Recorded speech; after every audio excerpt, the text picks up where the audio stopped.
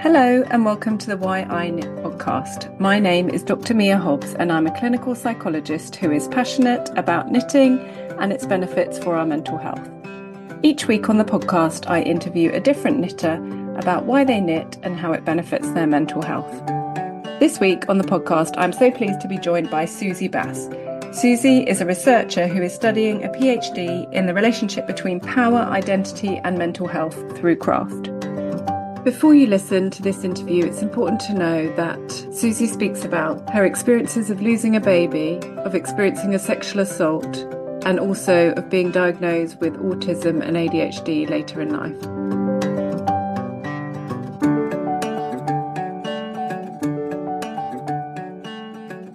So, hi Susie, welcome to the podcast. Hi, Mia. Thank you very much for having me. You're welcome.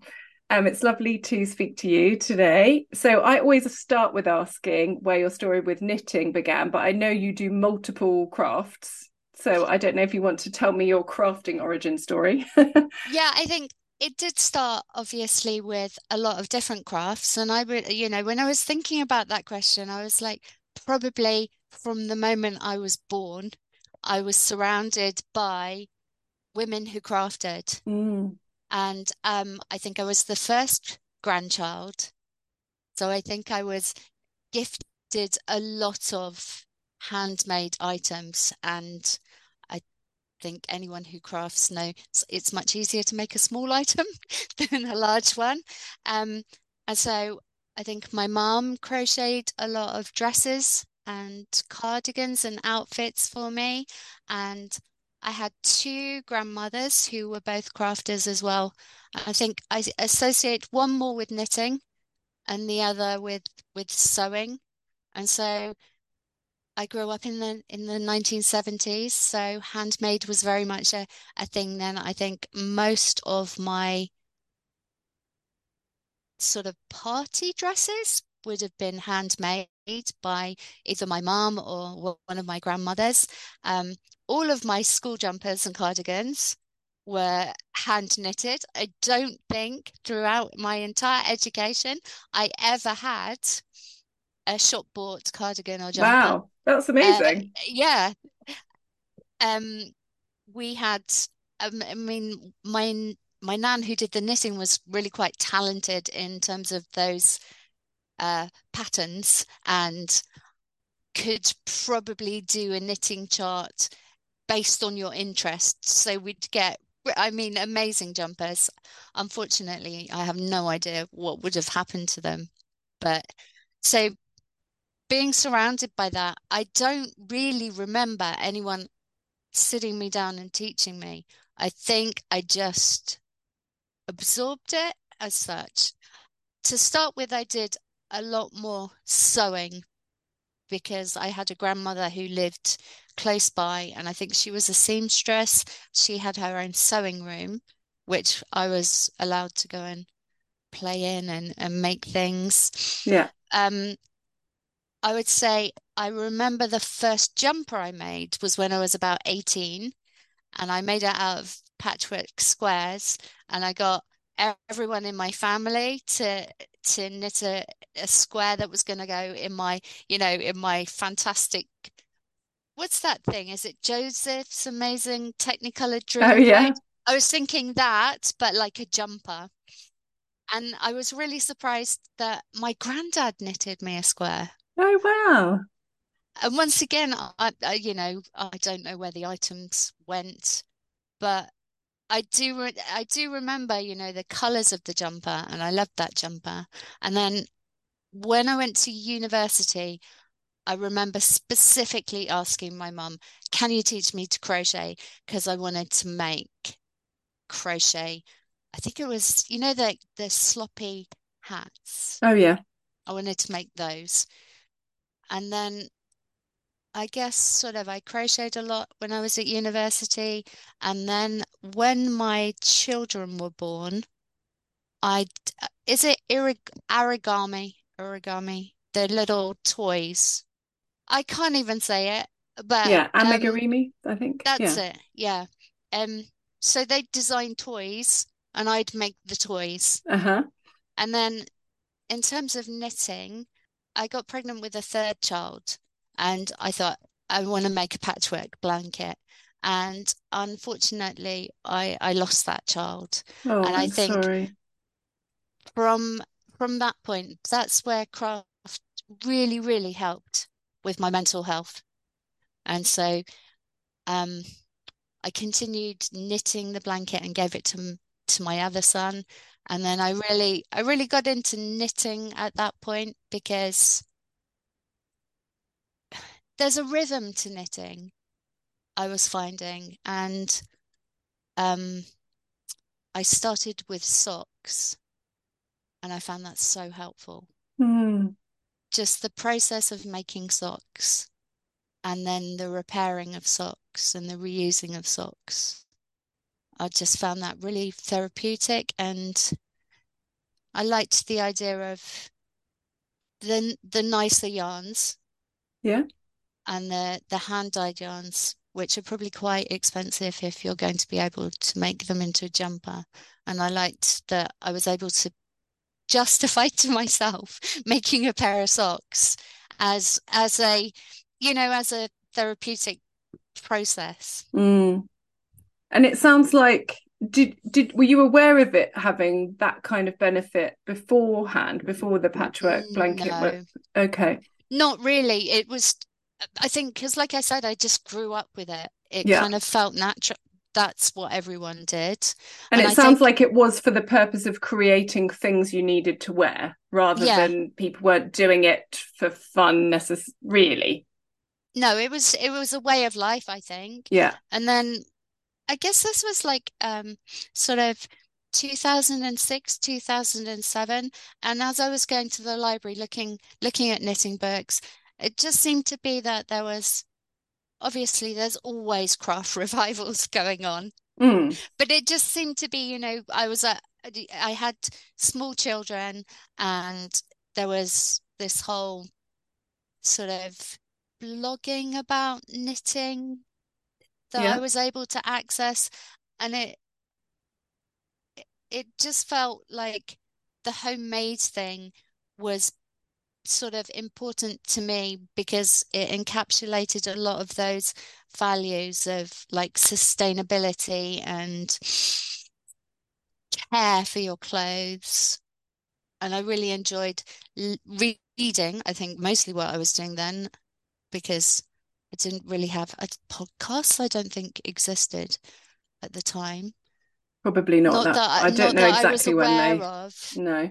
And so I really enjoyed reading, and I kind of got into that blogging and making, and almost like I guess it's, how perhaps people might journal these days in terms of just reflecting on the positive aspects and grounding aspects of your life, things that you enjoy that are of value, Yeah. to it's not to exclude those difficult feelings I was having about losing a child, but in order to manage them at the same time. Yeah. Yeah. Sometimes I sort of feel like it's space to breathe. Yeah. So my children were quite young when I lost the baby. I think one was 6 and one was 3. So it's Mm. still having to be, you know, a mum Yeah. and do everything that involves when you've Yeah. got small children. And And I that think doesn't leave so much space, does it, for processing anything? no, so I Yeah. think just the simple to start with, I didn't even do continue the blanket. I just got some it was vintage cotton yarn that I already had that I'd Hmm. been crocheting with, and I just knitted, Hmm. and I felt almost as if like the tactile nature of creating and visibly making those rows Yeah. just allowed me to sit and think about how I was feeling Yeah. rather than I need to do this, I need to do that, I need to do this. Like constant, I think I would maybe as busy parents do. There's never a time, is there, where everything's done and you're like, oh, I can just sit down now. There's nothing else to do. And I think the knitting allowed me to justify sitting down and almost I would say to myself, well, the washing up in the kitchen can wait because you're feeling you're not feeling okay. So you can sit down and the kids are playing, so that's fine. And you can sit and you can knit. Mm-hmm. Yeah. So it was a way of making a little bit of space for you and for your grief, and Yes, maybe yes, making the definitely. grief more manageable to sit with for a bit by doing something Yeah, with I your think hands. so as well, because I think, my grandma died quite young Mm-hmm. and my dad also died quite young. And I think when when you lose someone, for me, I think I was feeling the grief of losing my grandma and my dad, and that connection with the crafting. Mm. It was almost like a comfort, as if maybe not spiritually they were there with me, but in my heart, that was sort of who I was Yeah. and where I'd come from, a Mm-hmm. home that was very much built on people making stuff themselves. Yeah. I lived when I was small. Um, the house that I lived in was built by my granddad and my dad and my mum. Oh wow. Yeah, so just it's like that connection, isn't it, with your history and your heritage and who you are. And sometimes I think when you are in a place of overwhelming grief and you feel like you can't do anything, Yeah. the knitting felt like I was doing something. Yeah. And I think that's something that comes up very often in grief and in kind of depression, like low mood, the idea of there being so many things you can't do or feel overwhelmed by, but that knitting is something you can do in very small increments. Also, actually, when Yes. people have small children, I think it comes up very often. And certainly I can relate to that, the idea of doing it when you don't have any space or time for yourself, but you could do it in tiny increments. Because I guess when you have small kids, you just don't know how many consecutive minutes you're going to have to do Yeah, a thing. that's why the socks. I Yeah. think that's why I did the socks because maybe if we did the school run and they wanted to play in the park on the way home, I did a little bit of knitting then. If we were at swimming lessons and I was sitting at the top, I'd do Yeah. some knitting there. And I don't know. There's a peace in knitting, Yeah. isn't there? Yeah. Almost like if I talk about the swimming lessons, I would have two in the pool at the same time and be having to watch one. Did you see me do that? Did you see me do that? Yeah. And I'd be like, That's yeah, my well, I'm life at the good. moment. Yeah. Yeah. Yeah, did you see my jump? Did you see? And I just felt if I was doing something with my hands, I didn't feel that anxiety of splitting my attention. Mm. I felt almost like I could spread my attention and feel calmer and just say, oh, yeah, it was great. Yeah, yours was great. Yeah. Because as you know, you do sit, for example, watching swimming lessons or sports day, and your child does want that validation and that feedback. And it Mm-hmm. can be quite stressful when you're trying to split your attention, can't it? Yeah. And Yeah. especially if you have quite lively children who want your attention a lot. Yeah. I kind of felt, I don't know, almost like knitting helped you concentrate. Yeah, I definitely would agree with that. And I think there's a lot of parenting for me, I think, with primary school age kids where you're kind of always like on call. Like you're not necessarily 100% needed, but you're kind of could be needed at any second. Or, you're needed to be like in the background prompting or keeping them on task with like, I don't know, reading or homework or whatever it is, but that you're not so free that you could go and do another useful task, but also there are 8 billion tasks that need to be done. And I guess Yeah. now, which maybe I don't know whether it was the case when your kids were small, probably because of technology changes, but now my temptation would be to pick my phone up and like, oh, I'll just quickly order that birthday present online or something, but then I'm not present and I'm mentally absent. Whereas Yeah, if my I knitting didn't is in have my that. hand, if my knitting is in my hands, then I am mentally present, but my hands are just busy enough that I can focus on. I don't need to do the 10 billion other things that are running through my head because I'm doing this. I'm sitting here and I'm watching the swimming lesson or I'm listening to the reading or whatever it is. So I think I can definitely relate to that level of just about enough stimulation to help you focus on something else. And I Yeah, definitely find that if I'm sitting and listening, like next week, I'm doing 3 full days of training on Zoom. And if I didn't have knitting, I would find that very challenging, I think. I think that's the wonderful thing, isn't it, about Zoom and knitting is Yeah, it's done just off camera, isn't it? I did yeah. I did I loved the time that we had when we had meetings online where you could knit because it did help me listen to what Yeah. was going on and focus. Because sometimes I'd find myself drifting off because not everything is relevant to you at all points, and you can only take so much in, can't But you? also you're only a human. We're not really Yeah, designed to sit and listen passively, I don't think. I think no. it's quite hard for most people, I think. When you have to watch a film for the 17th time. To be honest, for me, watching a film for the first time, I can't just sit and watch TV at all. Like I have to be doing something with my hands. I've always been like that.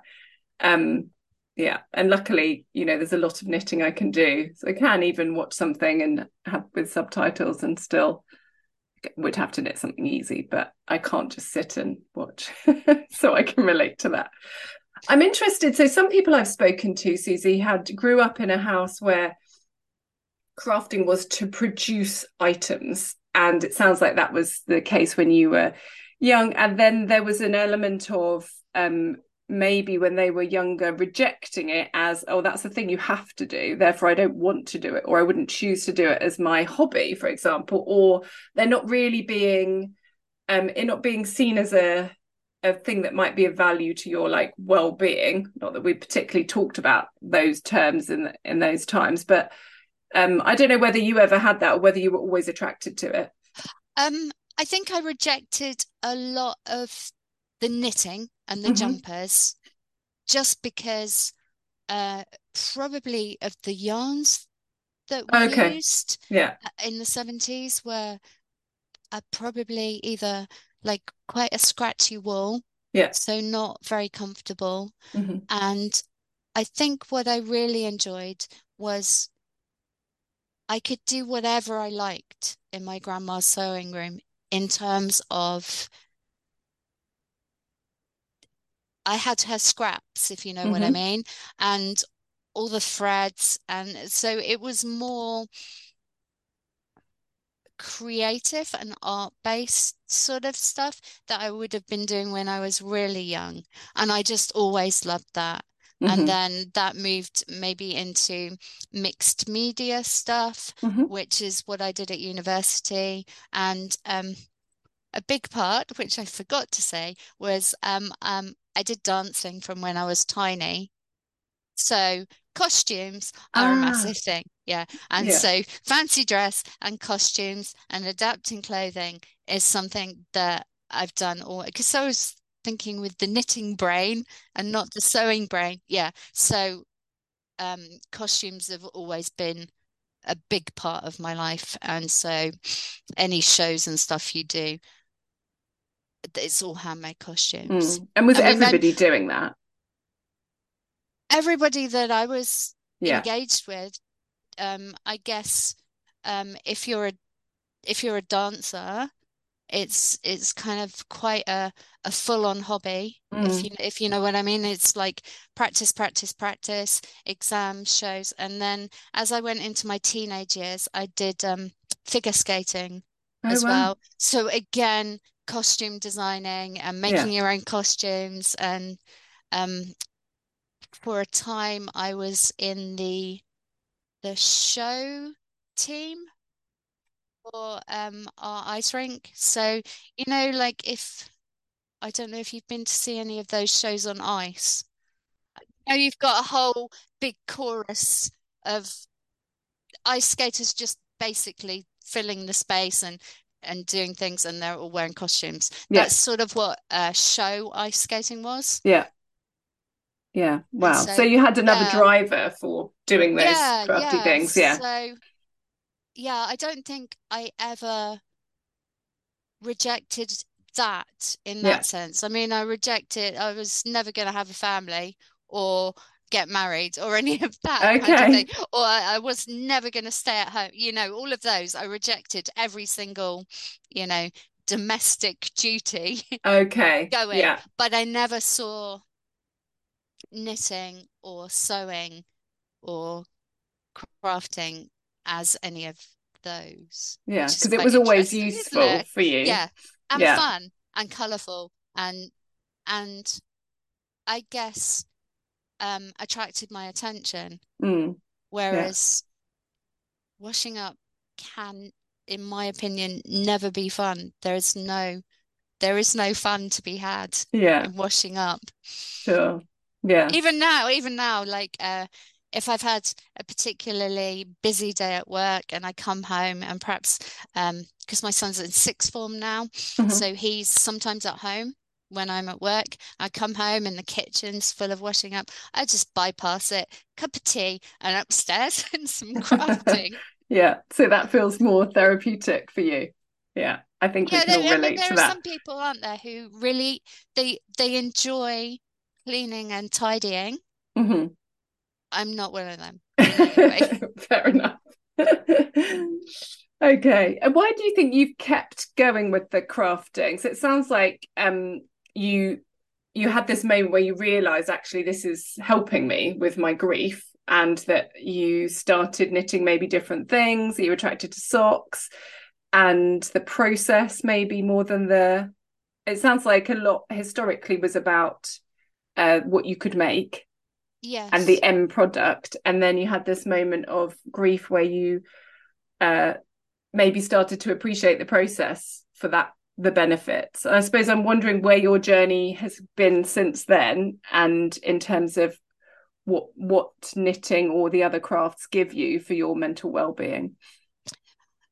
So I think in terms of from that point, I very much got involved in um craft groups and running craft groups, and I've always done so I started teaching when I was around about 16, which you can no 14, sorry, which you Mm-hmm. can do as a student teacher in a dance school. Yeah. So I'd always taught things, and when I first started teaching, I taught creative things like art and Mm-hmm. cookery and drama. And so I really started to recognize the benefit of having groups of people crafting. Mm.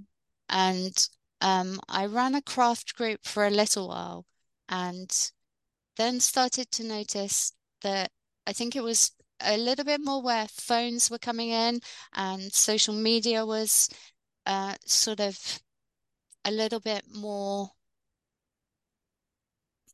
I don't know, it allowed people to have chats with you privately Mm-hmm. after an event, if you know what I mean. Yeah. So people would contact me and say things like, oh, I'm going through a really difficult time and the group is really helping me. Mm. And then there was one time in particular um, where someone in the group shared that her daughter had uh, gone off with a group, almost like a cult. Mm-hmm. And this mother had been really struggling emotionally and sort of trying to get the child back engaged with the family. And all this had been happening every week for months. And it was the group, she said, that had helped.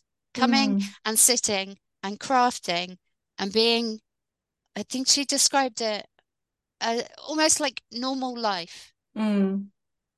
And that really stuck with me, this idea that you can have all of these struggles going on, and then you can sit with some people and you can craft and you can maybe share your struggles, Mm-hmm.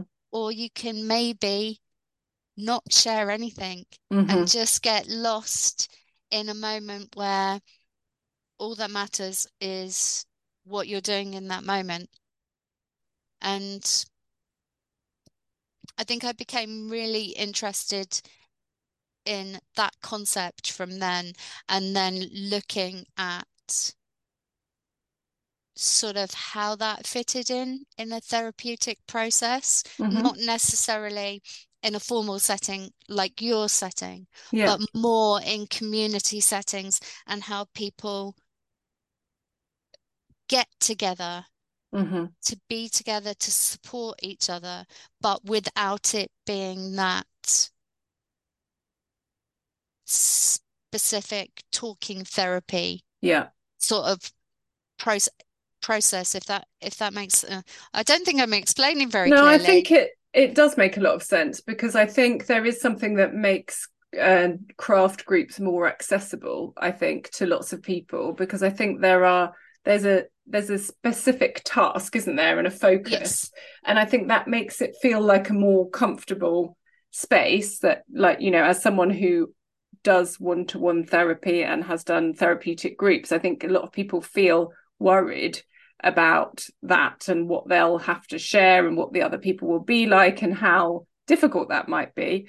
Whereas I think when and actually even other groups where the task is talking or participating, I think that is anxiety provoking for lots of people. But I think the kind of shared focus on a physical thing and a task is quite helpful. And I think I've used it a lot for engagement with one-to-one clients as well, where actually it feels very difficult for them to be in the room. They kind of want to be there, but that if we do something together, maybe we sit next to each other rather than opposite each other, and that feels less challenging. And that sometimes, and we're not making direct eye contact, that also sometimes helps quite a lot, I think. And so I can definitely see that it probably brings different people to the group than if it was just a therapeutic talking group. And maybe once people get to know each other or they feel comfortable in the space, there's something, there are conversations that happen. And actually, sometimes people don't want to have conversations, but there's something therapeutic about sitting and doing something alongside other people. Yeah, there's comfort in that silence of making, isn't Yeah. there? In one of the things that I'm doing as part of my PhD is a quilt block for the Grenfell Memorial Quilt. And Yes. so I've had a couple of sessions where I've bought some things so that people can make stuff. And I've noticed in those sessions, everything goes quiet. Mm. And there's this beautiful reflection of what we're doing, but also the purpose of it, in that it's a memorial Yeah. for people, but the respect of silence is really important, I think, sometimes. Mm. And Yeah. that we live in a very sort of verbal world. Yeah. And sometimes it's nice to remove that Yeah. and have connections that are based on, a mutual understanding of the space and the intention. And people's private thoughts have a space there Mm-hmm. without being articulated. Yeah. Yeah. And I do think that's one of the reasons that grief and bereavement come up a lot with how knitting has helped, because I guess it's one of those times where there aren't any words that are going to change anything or helpful, but necessarily, but sometimes being alongside somebody is something you want to offer as an outsider to as somebody who wants to help somebody who's bereaved, or that's a time for processing difficult things.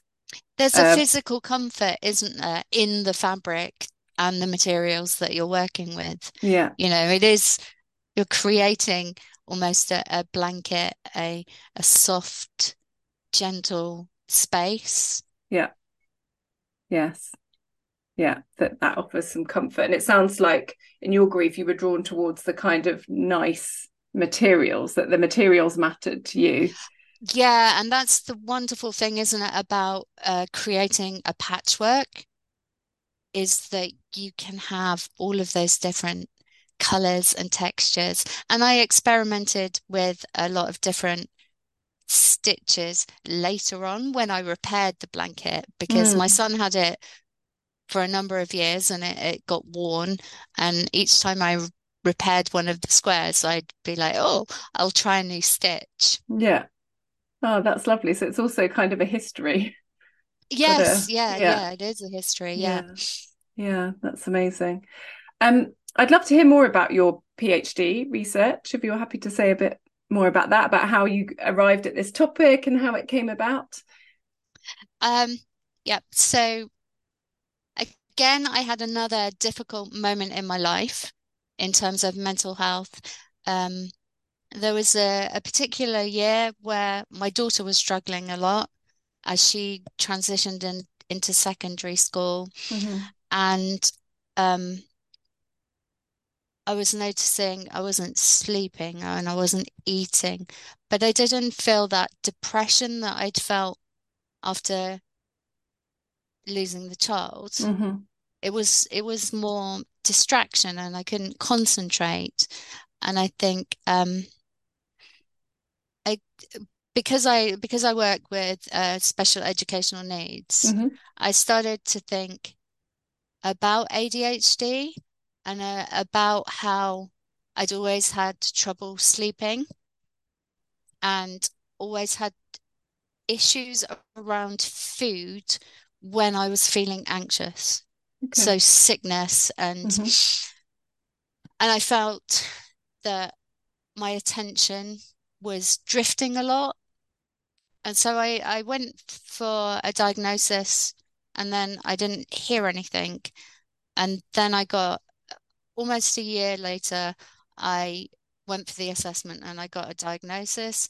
And then at that diagnosis, they suggested that I also go for an autism confirmation diagnosis. So I got these two diagnoses at the same time, probably um, in the middle of the menopause. Wow. And I was also given, because this is the first line of treatment, Ritalin. And I just fell apart in terms of I didn't know who I was, or what had happened and why it had happened. And as part of that process, you have to go back over the whole history of your Yeah. life, Yeah. which I would never recommend to anyone, especially when you're looking at it from a deficit Yes, it's a very perspective. difficult lens to look through any It's history, isn't yes, it? Because they're looking yes, for there's a deficit model, I suppose, isn't it, for yes. the assessment process? Yeah. So when you are struggling and then everything is focused through that deficit model, Yeah. um, I found it very difficult to cope, to think about who I was, why, had uncertainty around everything. Mm. And my senses felt as if they were hypersensitive. Mm. And um, one of the memories that it brought up was about a sexual assault, which had happened a very long time ago. And I reported that to the police. So at the same time, I was going through a police investigation Oh, wow. and working and parenting and trying to come to terms with who I was looking through these new diagnoses. And I started sewing Hmm. again because I hadn't, I embroidered a dress and I just found the stitching really helpful. And then I thought, well, I'm going to go and do a master's in autism studies and see if I Okay. can understand that a little bit more. And then when I returned to education, I just really enjoyed the research aspect and the learning and understanding about who you are and how your identity is formed and why that potentially breaks down and then impacts your mental health. And while I was doing this, I was doing a lot of sketching and then a lot of sewing. Almost like you said before, like sometimes the words aren't helpful and the images and the pictures are. And And what kind um, of sewing were you doing at that point? I'm embroidering on dresses. Okay. Yeah. So it just so happened to be at I I think I re went and reported the the rape to the police about a month before the Me Too Right. Okay. sort of thing exploded. Yeah. So after that happened, it was everywhere and there was no. Yeah, and so I was really trying to understand, gendered violence. Like, why is this happening? And I'd always enjoyed making clothes Mhm. and loved fashion. And I think I found that clothing was an expression of who I was. And I was like, well, I'm gonna, I haven't got loads of money. I'm just going to embellish my dresses. And I've always been very keen on the environment and protecting resources, natural fibers and fabrics, and reusing stuff and recycling things. And then the Rana Plaza Yeah. sort of disaster, just I couldn't get that out of my mind, that fast fashion was occurring and mostly women were working in such dangerous conditions and didn't have workers' rights. And I really started looking at that exploitation of the Earth's resources and also of poorer people. Yeah. And I sort of wanted a way to express that, on the clothing. And then I discovered craftivism. I was like, oh, this is perfect. Yeah. And so I looked at how you can, I think first of all, I looked at t-shirts, how t-shirts, um, designs, they can express a message or something about identity. And then I Hmm. looked at um, the banners from Greenham Common Oh, yeah. and how people were using images and fabrics, and that these banners were multi-purpose. And I really I loved that idea of how perhaps you don't have to keep all of that pain inside you. You Mm. can find a way or a word or an image of saying something Hmm. through a banner or through a dress or through my PhD quilt that I'm Yeah. making that people can relate to, and you can tell some of those stories that you couldn't tell in words. So it Mm. sounds like it was for the purpose of the activism, as Mm, well as for a more personal purpose of a time when you were reconnecting with who am I and what are my values, yes. or what's still me if I'm looking at me through these different lenses that are new and just showed up at this point in my life. And I think another big thing was the time of life. So going through that menopause and the body changing and starting to get aches and pains and just physically looking different. I think a lot of my hair fell out, and that would have been stress as well. And just your whole, like, I kept looking, and it was also then the pandemic, and we weren't going out anywhere. And I felt it was a lot to kind of almost lose Yeah. yourself. Yeah. Yeah. Well, it sounds like the ground Where have I shifted gone? completely Yeah. under you and you didn't know which way was up anymore. Yeah, Yeah. exactly that. But still, I think always had that craft element. Mm. Just cling on Yeah. here with But the it does sound it's sewing. been a very consistent thread, if you pardon the pun, through your Absolutely, life. absolutely. I would say 100% because Mm. I find it so difficult to just lie there with my thoughts Mm. without thinking I need to do something or having there are expectations that I put on myself, Yeah. obviously, but I'm not doing any of those things that I should be doing. And I think when I'm crafting something or making something or expressing something, it feels like those negative voices Yeah. disappear or I can silence them in some way. Yeah. And I do wonder whether that is why it's been a more traditionally like female domain, maybe that like that there's more guilt about not being useful, I think, in Yeah. women. Like to have a And hobby productive. that Yeah. produce yeah, exactly, that produces something useful, that kind of, I think, for some of us legitimizes rest when we struggle to access it otherwise or give ourselves permission to take it. Yeah, definitely. Yeah, but it Yeah. sounds like you've taken that rest and also added an activist. Yes, and now it's Yes, so twist. legitimate that I'm going to get a PhD for it Yes, almost, but excellent. not. Yeah.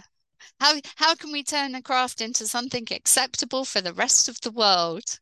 Yeah, Which is yeah, awful, isn't it? Because that's, for me, I think, why people potentially have struggles with their mental health because it isn't actually acceptable to take that time and space to rest, is it? yeah. It's very difficult. I know we say, yes, you can. I know social media tells you you can, but I think in reality, Well, there are very real limits on that, aren't there? Depending on what your responsibilities are and how much money you have, or how many hours you need to work, or how much yeah, caring responsibilities you have. Like there are very real reasons often that feels very inaccessible for yeah. many And I people. think, like, so the knitting small items or crocheting squares that you make into a blanket or even the quilting, the tiny hexagons, you can put those all in your bag and you can have a moment to yourself, can't you? Yeah, yeah, Otherwise, you just wouldn't. You would just be filled with obligations and yeah, expectations all the time. I guess it's like making a little barrier to keep those out for 5 or 10 minutes. yeah. And my husband sometimes says that about my knitting. He was like, "Well, you've literally surrounded yourself with needles so that people can't come near you." I think there's Yes, some that's truth to it. that sometimes. Yeah, But I think, if you do make things, you do care about the things that you make, and then you do repair them, and then they become part of your life.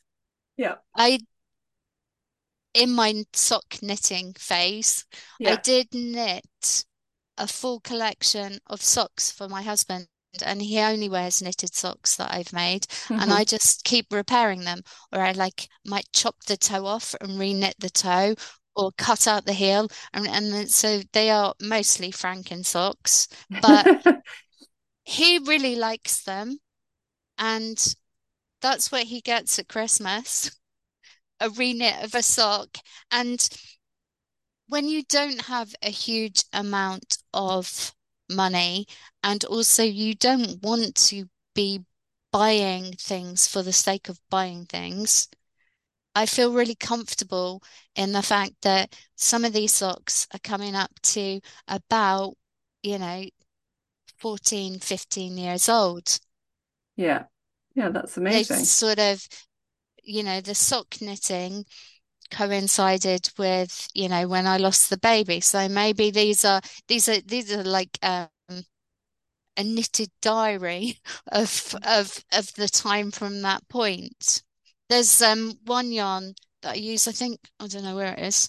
I've got a new one of it, but when I did lose the baby, it was in November. It's actually the anniversary this weekend. It's the 5th of November, which is for a long time was really hard because of Yeah. the firework night Yeah. and that memory of being in hospital. But I bought a yarn called November Rain. First of all, I knitted a shawl, but it was too scratchy. So I unraveled it and I knitted it into socks. And then I kept repairing the socks. And then I ran out of the leftover yarn. So I bought a new version of the same yarn. And that kind of, it feels like a history. Yeah, I think that's right. And also, and I think that's a thing that handmade garments, they've also, I relate to making that I'm much more invested in repairing them and looking after them. Even things like ironing, like having sewn my own, which is arguably not beneficial to the clothes, more to me looking less scruffy. But that it's turned me into somebody who irons. Whereas previously, if I was buying clothes to wear, I would avoid buying things that needed ironing. But I don't mind because I made it myself Yeah, there's and something I'm about, taking care of it. Yeah, but also in repairing things and in the amazing, the stories, the life events they took you through, and yeah, the amount of time you would love them and wear them for. well, you keep them longer, don't you? Yeah, for sure. Yeah. And um, now that I've got into quilting, a lot of the things that I'd made that no longer fit, I've cut into my PhD quilt. Yeah. Because I Amazing. So think you're attracted to the fabrics, aren't you? And as as you see fabrics around in your life, they imprint on your memory, don't they? Like you said, it's I remember when I wore it here and then when I wore it there and I wore it for this and that, and that fabric holds all of those memories. yeah, yeah, definitely. Speaking of memories or significant things you've made, I'd love to hear about a significant. Usually I ask about a knitting project, but it doesn't have to be knitted, like a significant make of yours. So I am wearing this cardigan Oh, I today. love the colour. I don't know if you can Oh yeah, I see. can. I So can. it's got lace there and lace there and lace Oh yeah, in the back. lovely. Yeah. So I mean, what's this cardigan? It's called the Aspens cardigan. Mm-hmm. And this is the second one I've made.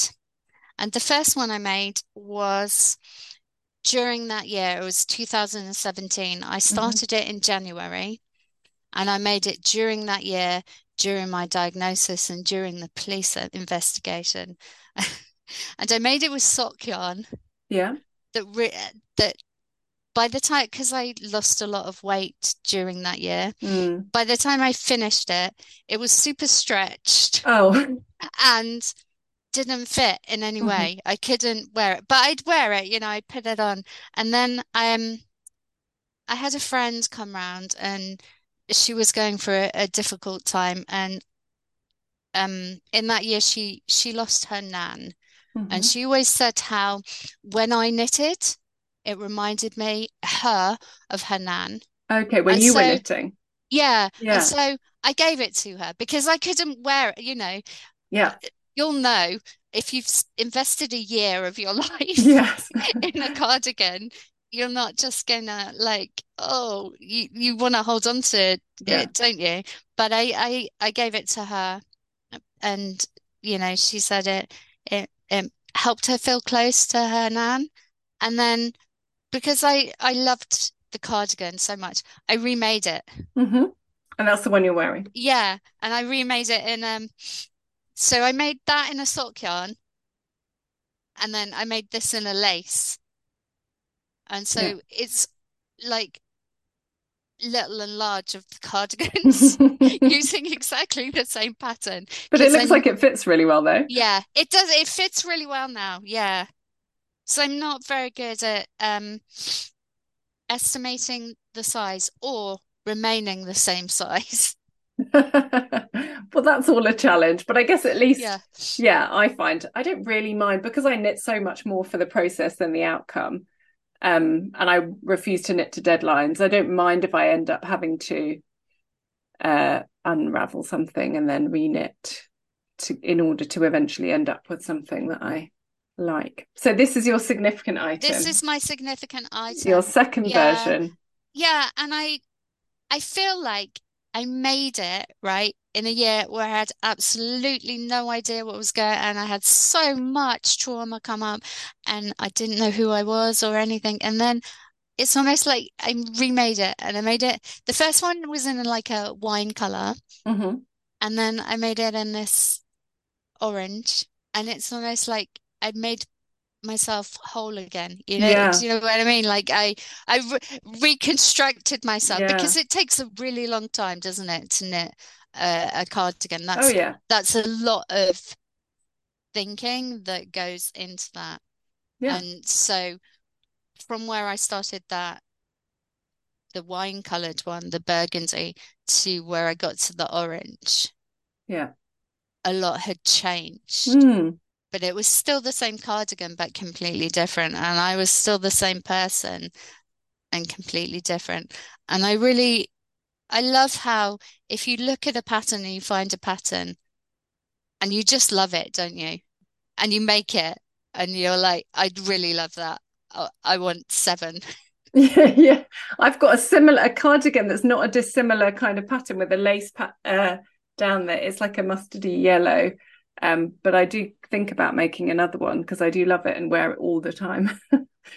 Oh, that's amazing. Thank you for sharing that. And it sounds like it came at a really significant part of your life in terms of identity, and that it was really what you went through a real process with the cardigan itself as well as with Yeah, your life.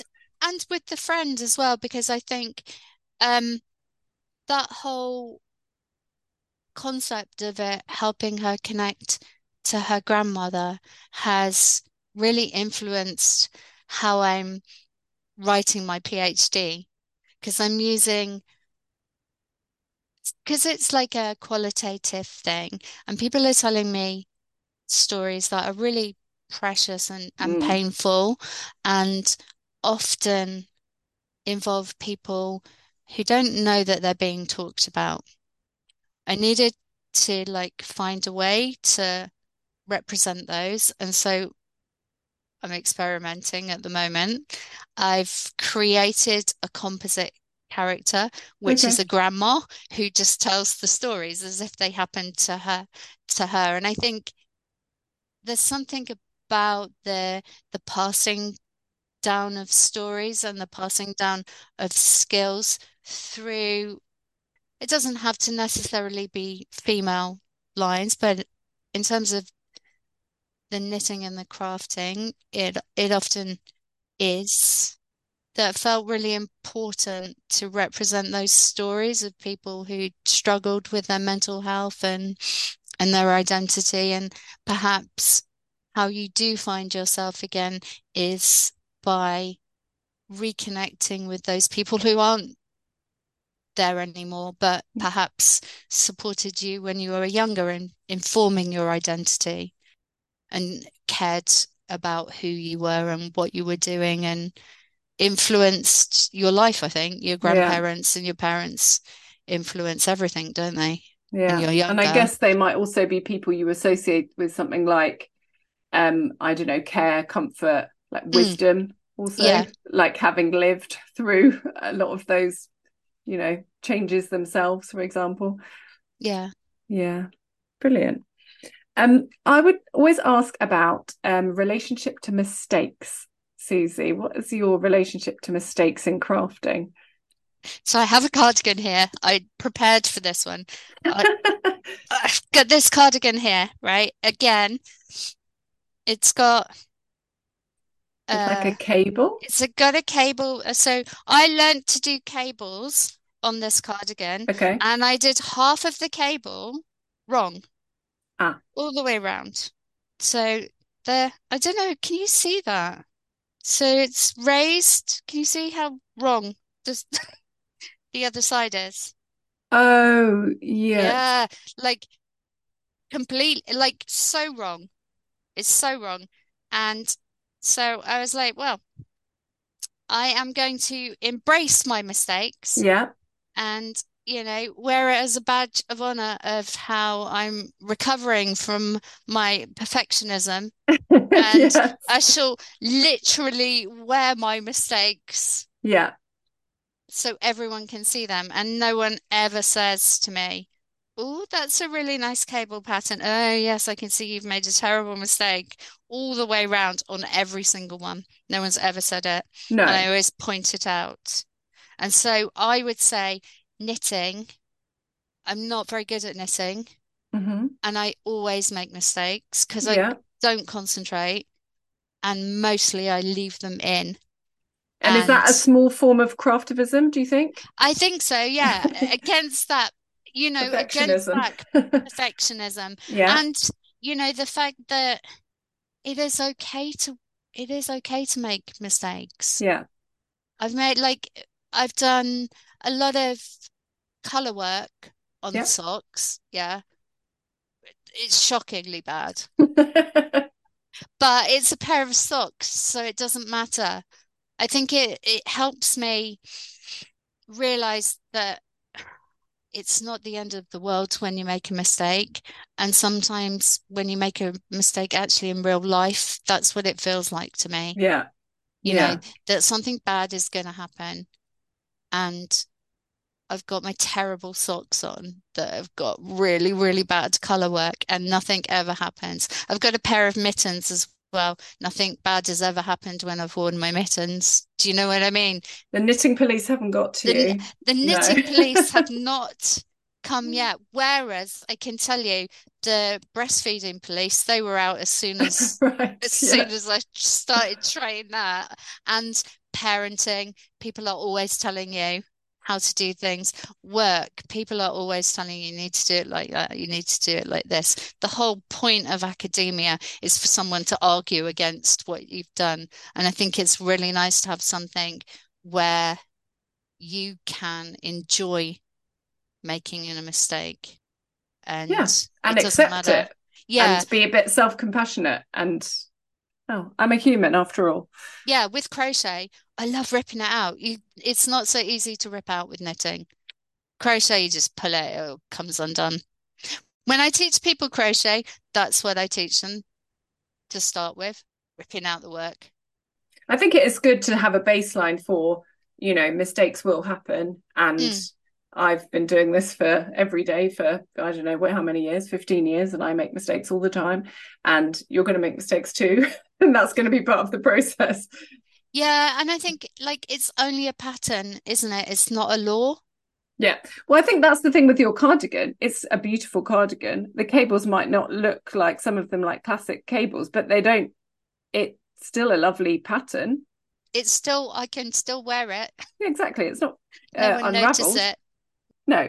And also I think so people say that to me like, oh, nobody else will notice. And I always think, well, I'm not ever sure that's my issue with it. I think sometimes it's, well, am I just going to look at it and notice that mistake? And sometimes I would rip it out for that reason because I feel like it would annoy me. And I don't generally think about it through the lens of, is anyone else going to notice? Because I think, well, most of those people can't even make clothes at all. Like, who cares what they think?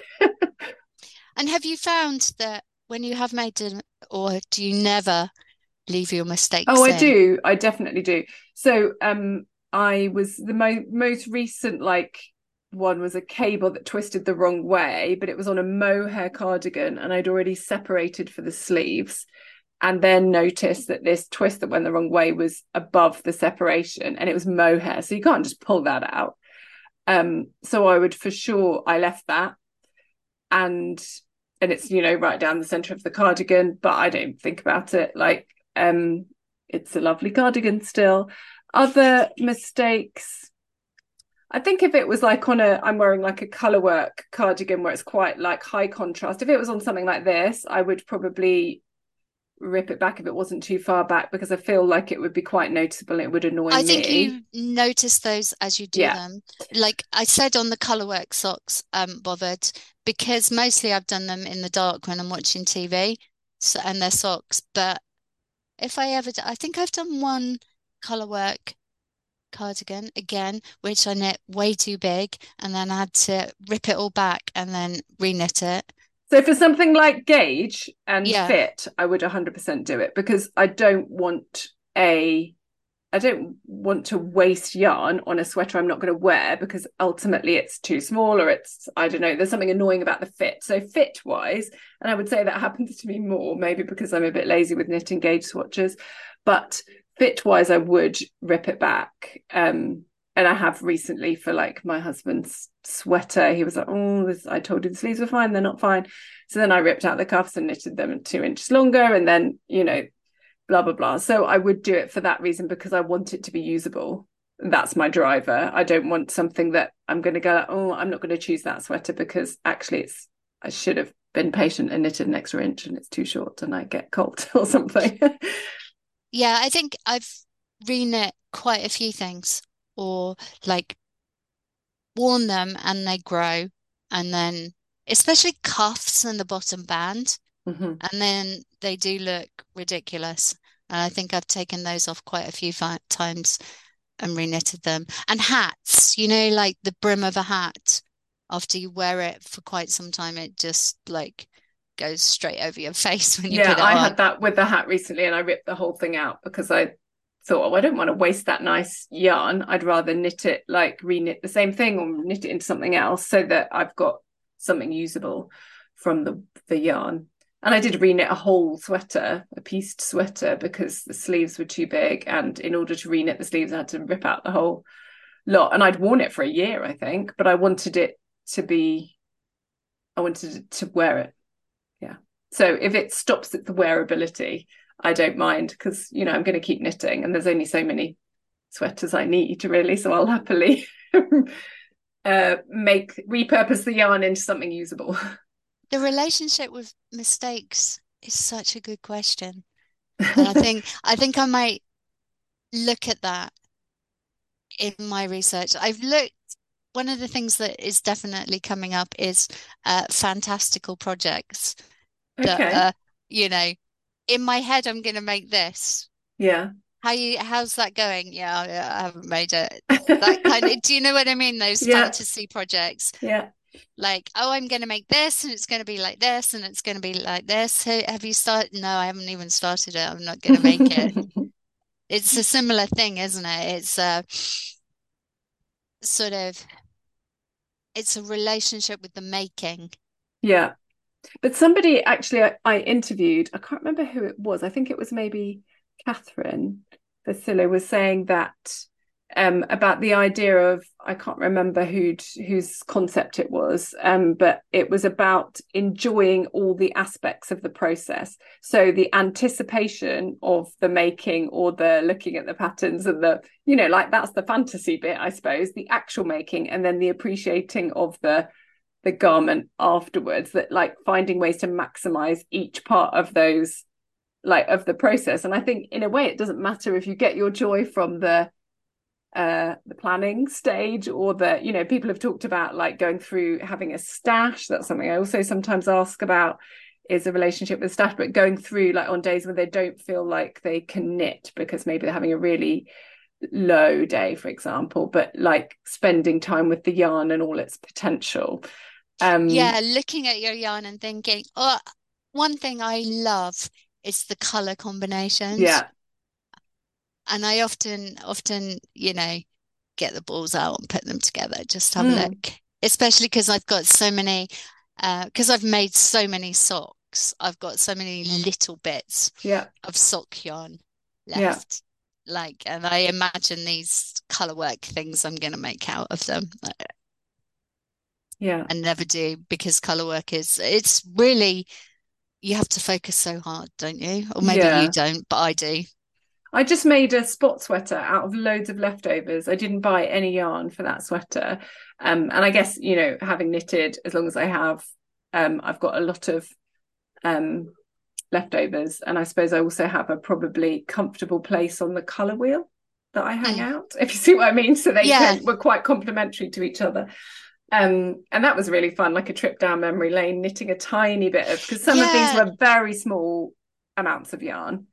And it was a very simple kind of triangle shape of colorwork pattern. So that was fairly, um, That's what I'm doing at the moment. I am knitting for one of, so for one of the participants I had, they're also doing research in a similar area.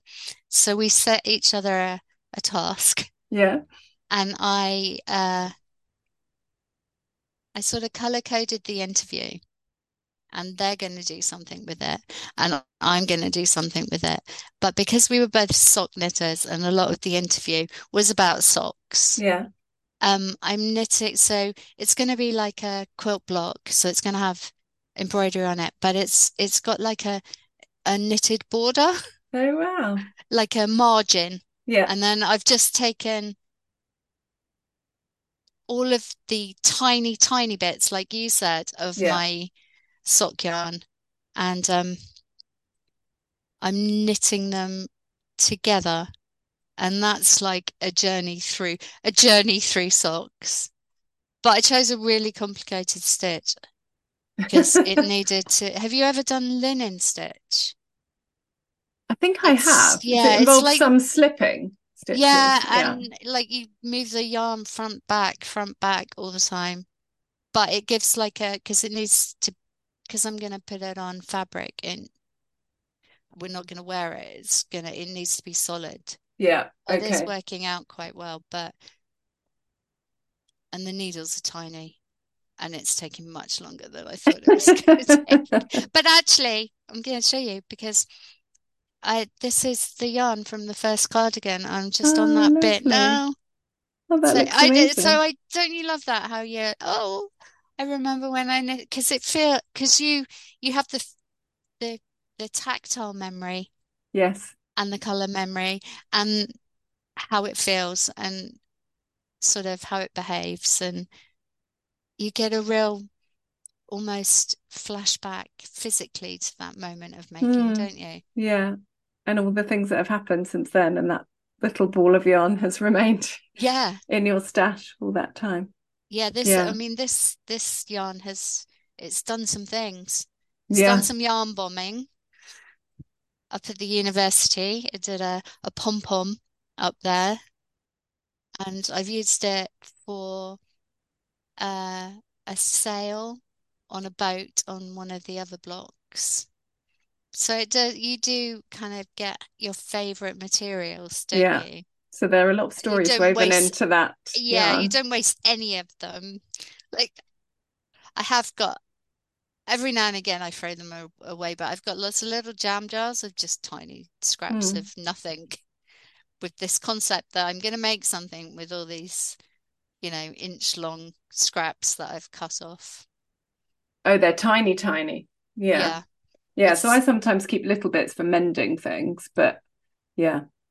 I would love to hear, Susie, about something you do out away from craft that benefits your mental health. so I've always been really active. So I danced from a very early age. So I do, or I did used to go to dance classes, and then I injured myself, and then I got another injury. First of all, I broke my toe, and then I got a compensatory injury in my Achilles, and then I just got loads and loads of injuries. And so it's been about 4 years. And so I stopped dancing in the summer, and I'm going to wait until the injury I have now is completely gone. Although I did do one class last night. No, this week. That was my first one. It was just a ballet, and I didn't do any of the jumping. And I love running. And again, I stopped doing that in the summer because I couldn't walk. And I'm going to leave a proper gap. I really like swimming, so that's what I'm doing at the moment. Okay. I love swimming, and I'm also doing yoga, but just at home because I find sometimes if I go to a yoga class, I do things that hurt my injury just because I know you don't have to do everything, but I feel like I do when I'm in a class. Right. Yeah. Not that anyone cared, no one would No. care. No one would care. The teacher is amazing, but I can't. I guess it's, to do with my identity again. I've always been like, not brilliant at physical activity, but a lot better than I am now. And I'm like, I can't let it go. I can't go to the class and not do it. So I Not don't do it go. all. Yeah. Yeah. And So it then sounds like swimming is swimming's pretty good good for you at the because, moment. Yeah. yeah, you just get completely lost in that, and there's, no one really to compete against. Not that I'm competing against anyone, but um, and I do really like gardening, but over the last couple of years, I've started to have this sense of guilt over the water Oh, because watering. we've had a Okay. hose pipe ban for the last 2 summers. And I kind of feel I need to change up my gardening. So Okay. I'm perhaps growing things that are gonna just manage Yeah. without Better. that watering. Because Okay. I don't know, it seems in the environment that we have at the moment, it to me, it doesn't seem okay for me to be spending money and time on plants that a month into their life, you're just going to have to let them die because there's a hose pipe ban and you can only, and I don't have time to spend hours and hours watering. It's kind of weird, isn't it? The climate has really impacted my enjoyment of the planting and the growing, but I still love nature and I love going for walks. I noticed you have a little dog on your I bed. do. I'm a bit I have a fast. little, I've got my collie is down here. Uh, And so I love going and watching the colours and the seasons yeah. change. And I think autumn is just beautiful. So I love that kind of being out in nature Hmm. and watching things grow and die. And maybe that's it. Maybe I'm kind of reverting a little bit more to let's just let nature be nature. Stop it, Susie. Stop interfering and trying to grow dahlias. Yeah. Leave it to the dandelions. They're doing fine. Yeah. Why you know that whole why are you pulling out dandelions and planting things that are gonna die? The dandelions are fine. That They're sort of hardy enough to yeah, survive just throughout. leave them. Stop Yeah. interfering. Stop trying to Mm. control. So maybe that's the So your difficulty I'm relationship with that having. is shifting. Yeah, I would Yeah. agree with dog walking being something that's quite like definitely grounding for me. And also, yeah, it does make you kind of connect a bit more with the changing of the seasons and yeah. Yeah, because I mean, I had to go out this morning. Yeah, same. Can't go, hey, sorry, there's a storm. You Yeah. have to go out, and so you get to appreciate because it's not that horrible. Once you get out there, it's okay, isn't it? Do you know what I Yeah. mean? Yeah. And that appreciation of not everything has to be what you imagine it to be as the best ultimate. Mm. I love the fact that going out, we go out twice a day and just mostly around early morning and then later in the evening, just watching the light change and the weather change Mm. and the environment change. I do find that really helpful. Yeah. And I think actually my dog is uh not always that well behaved. And I think having had a like he was worse when he was younger, like a reactive dog, has meant that I didn't do things that other people do, like put earphones in. I think I would have, had I had a very well behaved dog, been very tempted to put earphones in when I was dog walking. And I would never do that because I wouldn't be alert enough. I have to Yeah, to know see what dog is what's going coming. on. And to Oh, if it's the wrong dog, put him back on a lead. And I think that has been quite good for me actually, because I think, if I run, I listen to something, or, but I think it gives me a different headspace, or I yeah, notice different different things about the experience. Yeah. environment, and I let my brain kind of, yeah, I'm not constantly feeding it with stimulation when I'm Yeah, dog I find walking. he loves foxes. I mean, he's a collie, so he's not after the fox to do anything with the fox. He's just clearing the area. Hmm. And I find, you know, that's what when we go out, that's what I'm looking for as well. That's what he's looking for. That's what I'm looking for. And it's quite nice, isn't it? And the foxes are like they're quite interactive. There's one that barks at him and Oh, runs really? away and then comes back and then runs away and comes back. It's very much in the moment, isn't it? Yeah. That's helpful. Yes, it's a good reminder for kind of mindfulness and being in the present moment. I think dogs are very good at that. Susie, I always end the podcast with asking, what's the greatest gift knitting or craft in general has given to you for the rest of your life? I think it would be the ability to share that with other people. Mm, So either in terms of talking to people about crafting or making things for people yeah. to, I think probably my favorite gift about knitting is being able to teach someone else who watches you and says, I wish I could do that. Hmm. And then watching them pick up the skills and then make it their own, Yeah. but also report back to you. I've done this. I'm doing this now. Look at this picture of this. I love that. Yeah. I love that too. I had somebody Yeah. recently who apologized to me for like sending me too many pictures of the things that they'd made. And I was like, you should must never apologize for that. I love it. Yeah, seeing someone else's joy and Yeah. appreciation grow from them not having any access to it other than being able to look and thinking, I'll never be able to do that. That's too hard. How are you doing those things? Yeah. To having the confidence to try. And then whenever you teach someone, you never know what they're going to do with that, do you? Yeah. And it's almost a bit like a seed. You give them a seed and then they just build their whole craft garden with that and the ideas that they have and the things that they want to make. Mm. It's great, isn't it? Yeah. And how simple it is to share the skill that then can change someone's life forever. Because I think it's something that once someone's taught you, you might forget and need to relearn, but it is something that you have forever. Yeah.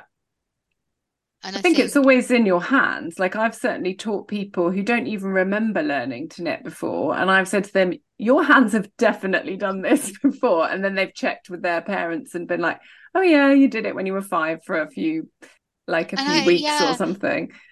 I love how it is for everyone. I know, like, it it's marketed for the women, but it is for everyone. Yeah. And no, I mean, maybe someone gets frustrated or annoyed with it and puts it down, but no one ever goes, "Oh, you taught me how to knit, and now my life is awful." Yeah, this is true. Yeah, it's a very simple kind of and easy thing that can make a massive difference, I think. to certain people. Or like even the idea, I think, that you could have this tool that you could bring with you throughout your life, and it's something you could turn back to in times of challenge or times of boredom or times of lack of focus, or, you know, when you need a project or something interesting. It's a coping tool, isn't it? Yeah. It's, you know, here's here's a here's a little box of treats that you can always come back to, and it will help you in the future forever. I think Yeah. that's a great gift that knitting or any craft. But I Yeah. think knitting and crochet, because they're sort of similar, aren't they, in the terms of the construction is quite similar and the process of stitches is quite similar. You can adapt those in so many ways to suit what you need in that moment. Yeah. Yes, it's very accessible in that sense, isn't it? In terms of you being able to need one thing and me needing something very different, and we could both find what we want from knitting or crochet, couldn't we? Well, Susie, it's been an absolute pleasure to talk to you. Thank you so much for Thank telling me about you. your research. And yeah, I look forward to hearing more about it. And if anyone wants to find out more about you and your work, how would they do that? Probably the easiest way is on my Instagram, Yeah, because I've got the link tree on there, yeah. uh, goes to quite a few things that are related to my research. So I have a book chapter that's coming out in January Oh, exciting. about using creative methods. Yeah. And I have got a blog with what I'm trying to do is collate all the images, because Hmm. my research is quite visual. Yeah. And it also has a link to a silence survey, because I've just recently done a chapter on silence in Hmm. research, where if anyone wants to leave a story about when they've been silenced, there's a anonymous form on there. Okay. So do you want to tell me what your Instagram handle is? Or Susie Bass _ anyhow. That's it. okay, great. And I will put a link in the show notes so that people can find you through that link Thank as well. you very You're welcome. much. Thank you so much. Thank you so much for listening to the podcast. If you'd like to find out more about my work, you can visit my website, therapeuticknitting.org, or you can follow me on Instagram at knittingisTherapeutic. Thanks.